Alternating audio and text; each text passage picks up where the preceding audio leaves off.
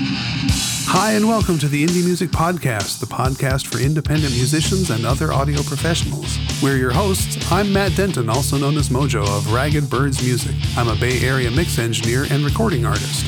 And Douglas Reynolds of Resonance Mastering, a mastering engineer in Bloomington, Illinois. Welcome to Indie Music Podcast, episode 237.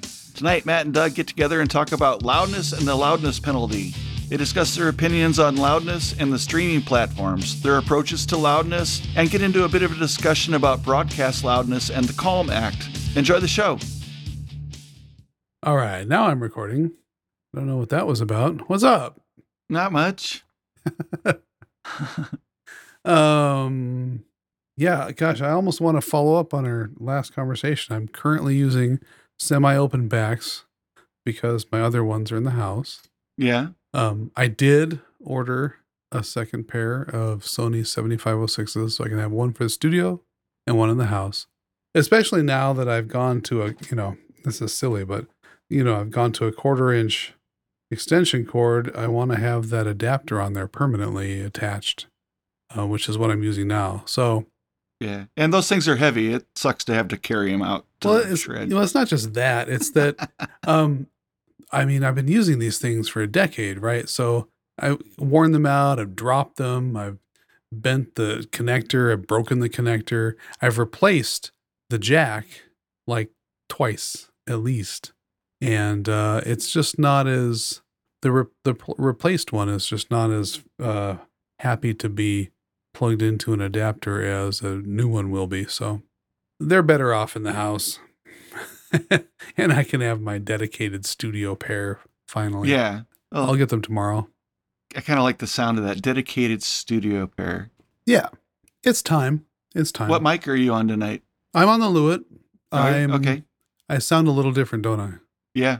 I feel like, I wonder if I'm talking louder, well, because of the gin and tonics, but I think I'm talking louder because I sound louder in my semi-open backs. Okay. Could be some microphone bleed too. It could be that. Not sure. I mean, I'm just hearing a little bit more room than normal. Yeah. I think your other mic might be a little bit more tighter rejection pattern or something. No, same mic. I think I'm talking louder. Oh, okay. Oh, wait a second. That's a Zoom thing. That's a Zoom thing. You're hearing me on my webcam Zoom because I didn't update my preferences after my meetings earlier today. Oh, gotcha. How about now? Oh my God, what a difference. What a difference. See, I'm hearing through Logic, I'm hearing the mic that I'm recording on. You were hearing my webcam mic. That's why. Now I can turn my headphones up a little bit. There you go. Wow. It makes a huge difference, right? So apparently what you just heard is how I sound in my meetings. I wonder if that's not great. Oh, those poor people. Thankfully, I don't have a lot to say in most of those meetings. I feel like I have a low level. Does it sound low? No, you sound conversational, normal to me. Okay. So you have your new headphones now? No, they'll be here tomorrow. No, I'm using my spares right now. They're my AKG K240s, the semi-open backs. They're not my favorite, but they're okay for tracking. Did you loan out your 1/4-inch adapter or something? No. I have the adapter. No, what I'm saying is I had to when I replaced the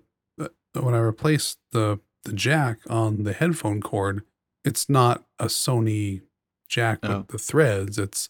I got it at the electronics store, and it's not compatible with the lovely stock screw-on gold-plated 1/4-inch jack. Well, that's good because that's one thing you never loan out. Oh, no. 1/4-inch Oh, adapters. 100%. No.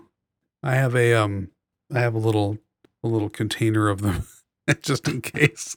I've been collecting them. I keep mine just connected to the cords. Yeah, smart. Screwed on and soldered. Soldered on, duct tape. It's got wrapped with Gorilla Tape. Never leave. It's got a low jack on it. So how you doing? Good. It's weird because it's not Saturday morning, and I'm like, you've only done it twice on Saturday. You're already used to it. It was just like such a good fit that now this just no, feels I totally agree. it is a good fit, and I'm looking forward to uh, a, a week from Saturday when we do it again. Yeah. But yeah, so anyway, it's the evening, so kind of a different energy level for me, but yeah, doing good. Yeah, same. Oh, you know what happened today? I was I was on Twitter and somebody posted about a concert they're going to tonight in LA. And I was like, holy crap, I have a ticket to that concert in San Francisco tomorrow that I forgot was tomorrow. Oh, And I haven't been to a concert since February 2020. And I was like flipping out that I literally almost forgot to go. I didn't put it on my calendar because I kind of figured there was a better than 50% chance that it would get canceled or rescheduled. So I didn't write it down. And who are you going to see? I'm going to see King Buffalo, who I like a lot. They're an East Coast band. They don't make it to the West Coast that often. I did see them in San Francisco 2 years ago. Great band. You would like them. I'll send you a link. They're kind of progressive, heavy stuff. If you like, I don't know, if you want to, they're kind of like a cross between Tool and Rush or King Crimson or something. They're very, Wow. but they're meditative. It's very interesting stuff. I love them.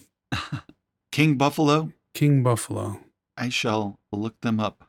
So we got a topic. We do have a topic. And you came up with a topic, and you came up with it so fast when I asked you that I You feel always ask like me what the topic is. I know, but sometimes you're like, I don't know. But this time you were like, boom, here's the topic. And I was like, oh, this must Well, that's because I have come up because of some reason that spurred it. pirated my next TikTok video idea. I was like, oh, what the heck? I'll still do the TikTok one too. And I actually wondered if that was the reason.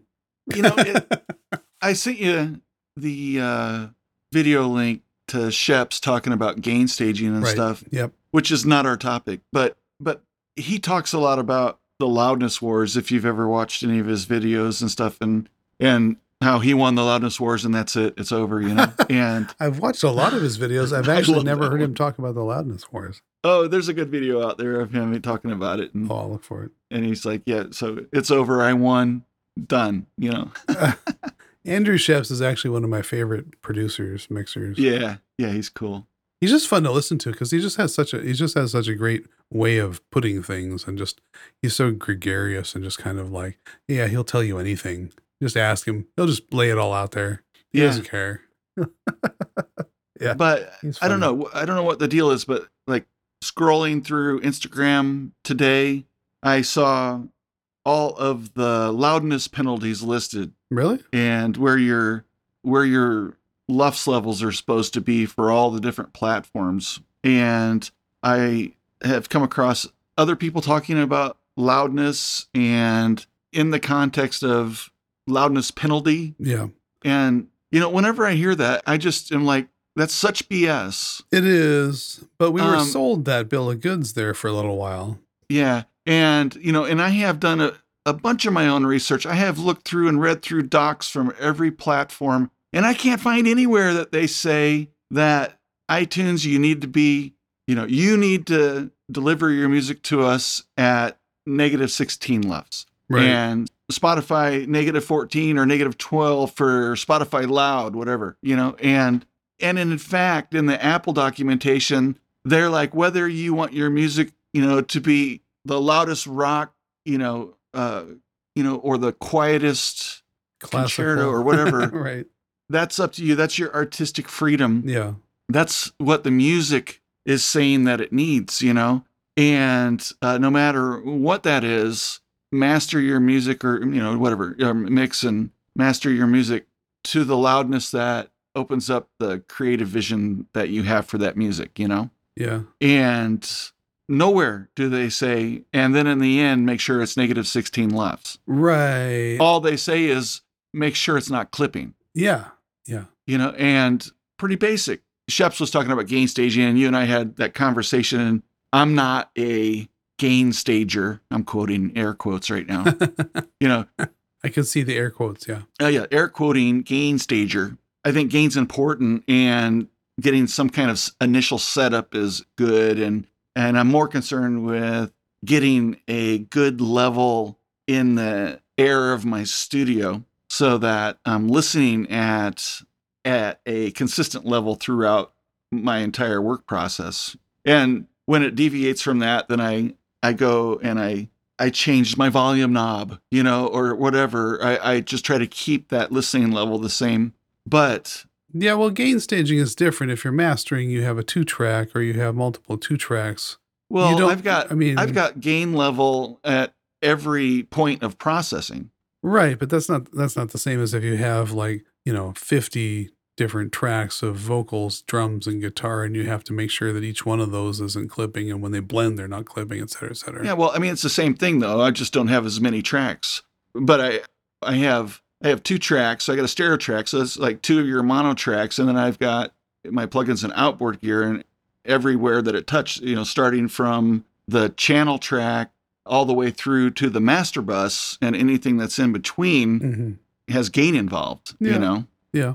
And so you could certainly set it up and go, I'm going to gain stage this, and so I'm going to set this up. So, but the way I look at it is, I just start on the first part of processing, which is at the track level, and if I don't have headroom, I create headroom, right, and then I just go from there. But in the end, and back to the topic, is that I'm not shooting for a LUFS level at all, ever, until I start getting an idea where it's actually coming in at, and then I start zeroing in on it a little bit.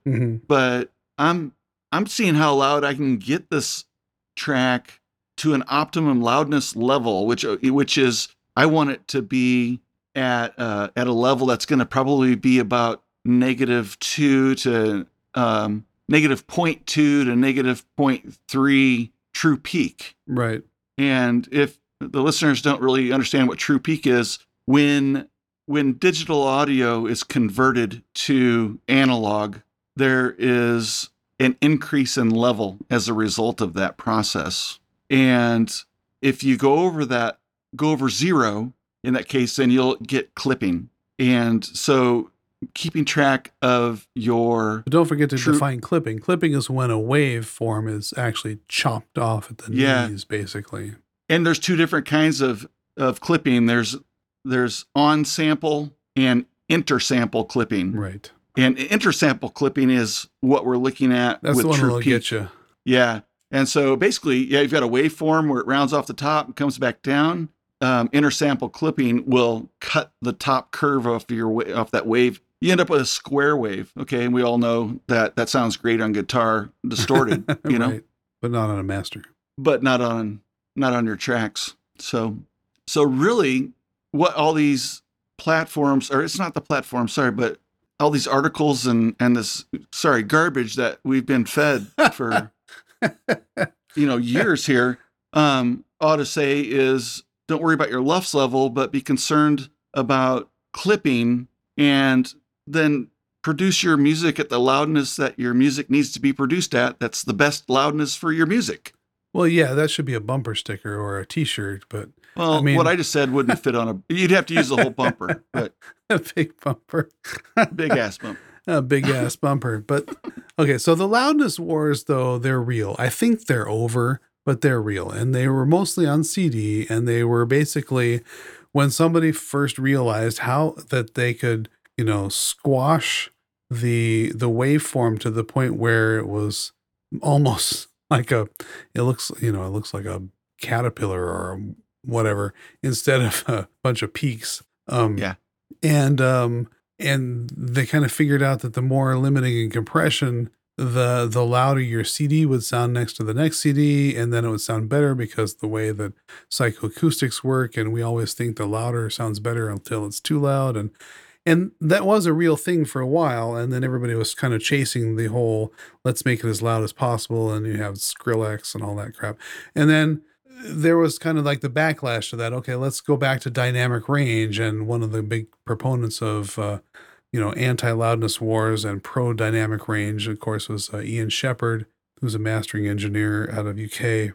And he actually has a website called loudnesspenalty.com where you can run your tracks through, and it will tell you, in theory, how much these streaming services will turn down, theoretically, your music track to match the other tracks based on its algorithm, based on the luffs or peaks of your of your of your track. Right. This is all kind of unconfirmed, Yeah, but and here's the there's deal. You're in there's a no seeing pool. inside the black box, you know. You're in a pool and everybody else is getting turned down too. Right, that's my point. So there's, what's competitive about that? Nothing.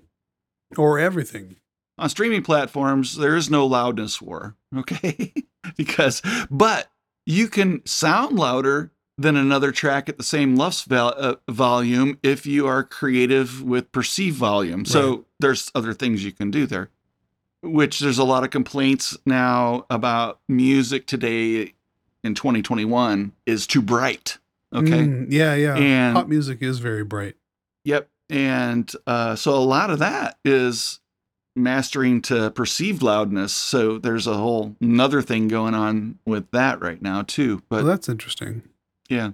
And that's probably a lot of that has to do with, well, I wonder if some of that is a reaction to EDM being so bass heavy and then pop being a little brighter to get that sheen on the vocal, but also to have the bass not overdrive the compression to turn down the brightness and it cuts through loud environments as well. Yeah.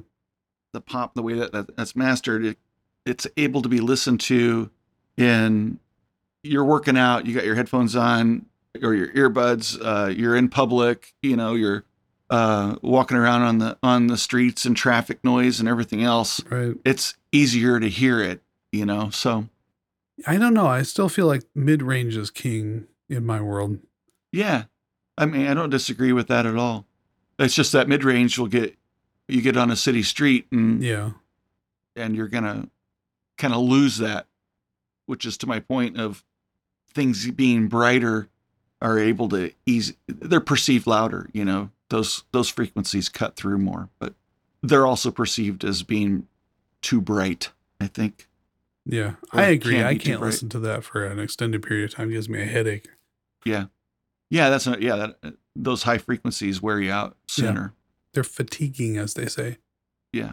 Now, to your point about CDs and loudness on CDs and stuff, you don't really have the issue with intersample clipping with CDs like you do like in digital. So digital audio converters. I mean, you still do that on CD, but it's CD audio, and so it's already different. But to that point, though, there's a reason that there's a whole lot of catalog remastering going on now of a lot of the stuff that was recorded and produced in the early 1990s, and they really didn't have an understanding of how digital was going to react with the conversions to analog and things like that. And really, they were just going for it. It was just mastering it as loud as we could get it, and that it didn't sound as good as it could. It was subpar in a lot of recordings that weren't done well. That's interesting that you say that, because I want to disagree and say that it wasn't until the 2000s that the real kind of pushing the envelope of CD loudness happened. And I think that a lot of stuff in the 90s was still very much analog based and then thrown onto a CD. And if you look at the waveforms, because like I think I said before, I spent a long time ripping a lot of my CDs to MP3s. And if I ever drag those into my DAW and I look at the waveform, they are super quiet compared to anything that came later, anything that came into the 2000s, which is basically bricked. But anything in the 1990s or earlier is very much a lot of dynamic range. A lot of that stuff came over from vinyl, which was already mastered quiet to begin with because of the vinyl medium. Could be, yeah. But and not on CD. I'm talking about in the early digital music platforms. Okay. So what in the mid 90s, those recordings, those masters were nowhere near the quality that we have today as a result of clipping and just not really poorly recorded, but poorly processed, mixed, and mastered commercial tracks that really weren't good. And yeah, that carried on into the early 2000s and stuff like that too. I think it started improving at a point when the tools, Pro Tools got better Right. and matured more, and people started understanding more about how conversion worked, and converters got better Right. and things like that. But People still love to tell horror stories about DAT, ADAT, yeah, and certain digital formats that were kind of like interim, in between analog and digital, that were supposed to be the next big thing, but never, kind of like the Betamax of audio. It just never really, that they were finicky and problematic and never really caught on. And yeah, I hear a lot of I hear a lot of horror stories about that stuff. yeah. I guess what anyway, the I want I just wanted to know where the word penalty came from in that, because everybody made it sound like it was going to not just turn you down, but it was going to make your music sound bad. Yeah, well, I mean, I think that's just simply loudness, because if it's quieter, it doesn't sound as good, or at least it doesn't stack up, or it seems amateur in comparison to the commercial stuff. What I find is that the stuff that was kind of like at CD level, minus 10, minus 12, all the way down to minus 8, sounds better on streaming than the stuff that anybody who was kind of strong armed, or I don't want to say I don't want to say bullied, but kind of like frightened into making stuff, minus 14, minus 16. Yeah. That stuff just, it doesn't stand up. It doesn't No. compare to the stuff that was already sounding good at CD levels, minus 8 Yeah. to minus 10. I mean, I went through a period where I was drinking the Kool-Aid, and I was providing negative 12, negative 14, and negative 16 LEFs masters for every song that I was doing. And, so that they could you distribute this one here to YouTube and Right. Spotify Loud, and this one here is going to be for Spotify and like your website or whatever, and then this one here is iTunes. Yeah, I was doing the same. I was like, here's your minus 12, which I think sounds great. And if you want to put one on Spotify, here's your minus 14. And that Yeah. was kind of that. I agree. That was kind of the Kool-Aid, because that was kind of what we were being fed by supposed authorities in the field, people who supposedly know, hey, this is what's going to happen to you if you don't turn your stuff down. It's going to get penalized if Yeah. it goes on Spotify. Well, I just for the last 2 years I decided to flip that whole idea off, and I just been mastering to the loudness the song just organically ends up at, and it's just a matter, you kind of get there, you work it, and Mhm. you go back and this input's a little bit hot, I'm gonna bring that down a little bit, but now I got a little bit more headroom, so I can bump the output on this one up just a little bit, and you're making these gain changes, all along your chain, and I kind of go back and forth and tweak everything until I kind of get to the end.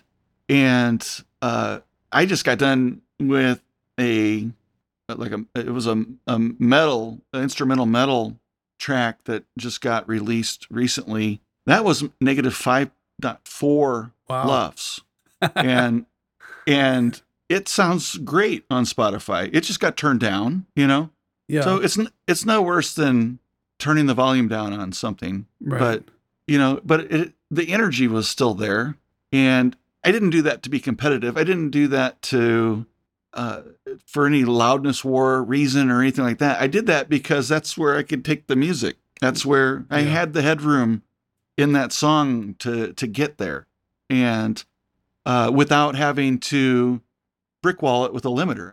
Really, I try to avoid brickwalling where I can. I kind of I'll let it touch a little bit, but if possible, and genre dependent, I try to Yeah. keep the limiter action light as possible. But Yeah, I like to say program dependent, but yeah, here's what's funny about all this. This whole kind of like, it's like FUD, fear, uncertainty, and doubt. It's like this whole kind of idea that, oh, you better do this or you better do that. And kind of forgetting that there was decades of terrestrial radio, right? I mean, it's still terrestrial radio, but all of that music goes through a huge amount of processing to make sure that it all sounds right and it's at the same level. I mean, there's no way that a Buffalo Springfield track from the late 1960s is going to be at the same volume level as a Metallica track recorded in the late 90s or early 2000s.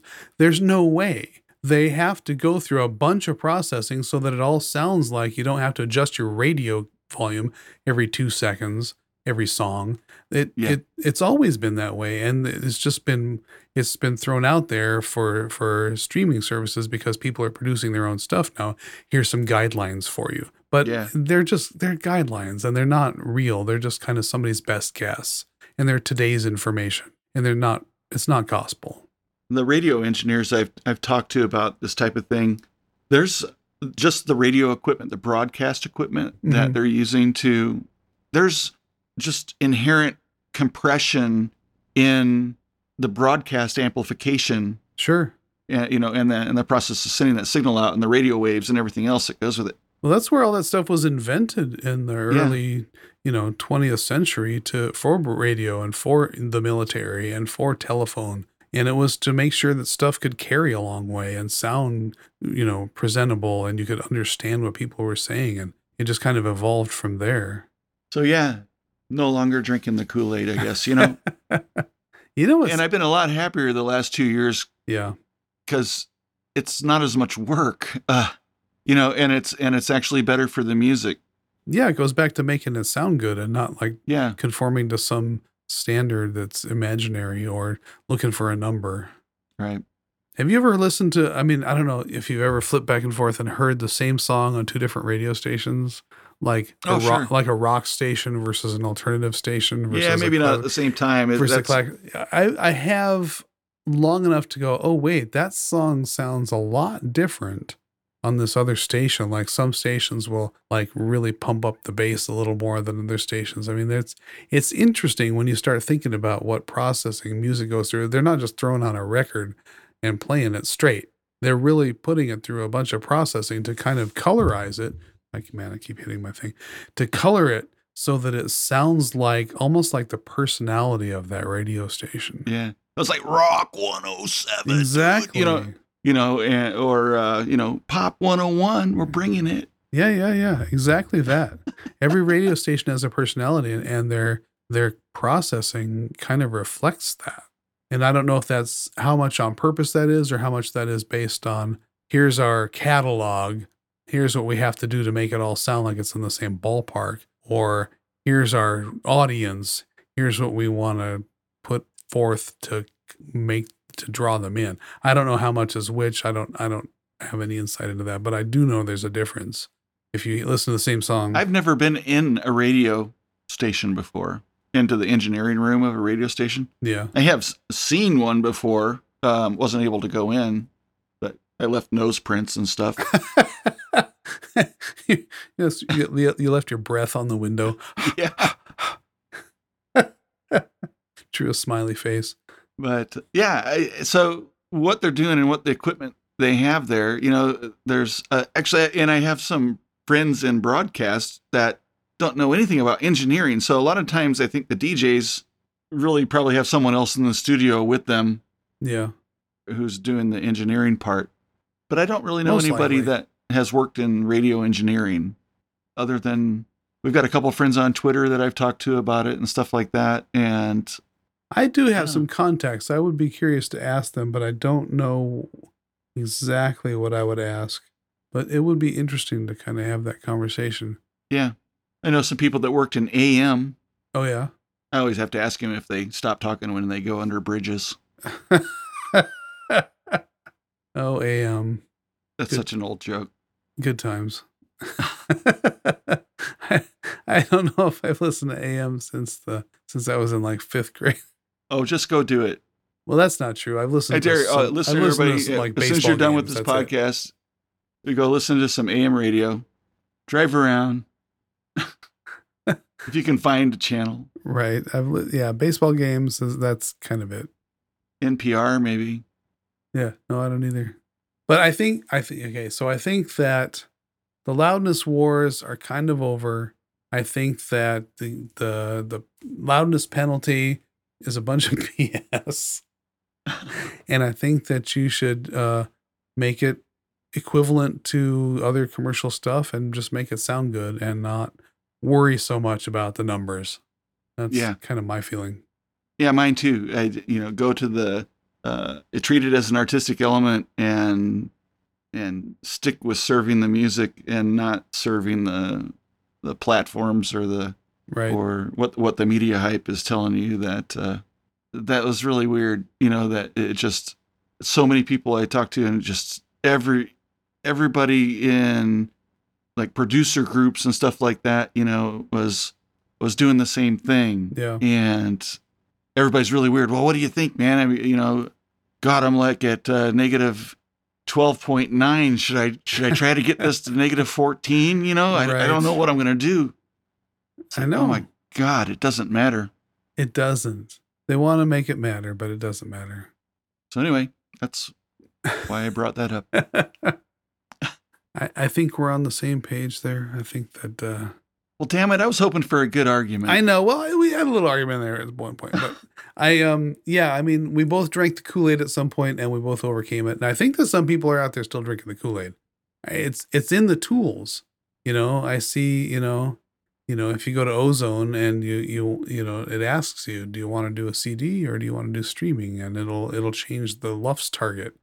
And that's just it's built into some of the tools now. It's kind of, it's pervasive, but and Spotify will tell you, hey, we're going to turn your stuff down if it's too loud or whatever. But you know what? If it's well mixed and well mastered, you won't notice because it'll still sound the same next to everything else because it will just sound like itself. They have to level match everything or else you'll be turning the dial up and down constantly. Same as terrestrial radio. It's putting too much emphasis on something that was always there is what I think. Yeah. The only time it really matters is for broadcast. So like EBU or AES standards, and those are related to the CALMAC, which is the law and right in broadcast. And so I won't get into that really, but well, no, let's get into that briefly because I was reading the manual for one of our mutual favorite plugins, which is the Uline loudness meter. And saw that it actually has different standard settings, and the default is EBU. And I'm like, oh, I really didn't even know that there were different ones to choose from. Do you use the EBU European setting? Broadcast Union? Right. Is that the one that you have it set to pretty much? No, that would be if you're going to be, normally it would be, you're going to actually be sending music over that's going to be broadcast in Europe. Mm-hmm.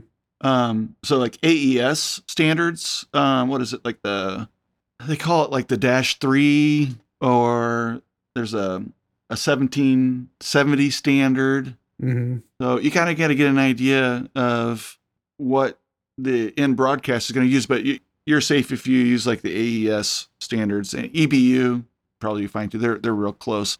Yeah. Some of the differences are like the amount of room you can have between your average and your peak need to be within like in one of these need to be within like 6 dB of each other. They can't exceed that.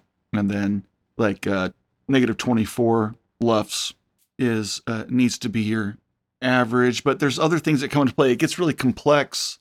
Like not so much in the stuff that I do, but if you're doing like let's say like it's more of a film. And you've got a lot of dialogue sections, but then you've got a lot of like action scenes that come back into dialogue and stuff. Well, it really limits your ability to get really loud in the action scenes because it can't, by these standards, exceed those peaks and stuff. And which has been a real drawback as far as the CALMAC is concerned. And when they wrote it, I think the general consensus is that they didn't take more into consideration than the fact of what they were trying to do, which is keep commercials from being too loud on the TV or radio, from compared to the regular program. Yep. But that law was not written well, and it actually trickles over into all kinds of other stuff too. Huh. Well, that's interesting. But it's a good law. I mean, I certainly remember that's been in effect for quite a while. I don't remember the year, but that was in the 90s probably, I think. Late 90s or early 2000s. And I want to say the commercials are still louder than the programs. and it came out of California. Yeah. It was a senator, I think, in California. Yes, you're right. I think I remember that. And who was just tired of really loud commercials. So yeah, God, I want to say it was like Nancy Pelosi or somebody. Yeah, I'm not sure. I can't remember. But yeah, anyway, so the CalmAc came out of that, and then these standards were developed for loudness for broadcast, and so, you know, and then those things that you see like in Uline. Boy, I haven't used that in a long time. That makes me nostalgic. That was a great first free metering plugin. Yeah, totally. Did you end up buying a license for that one?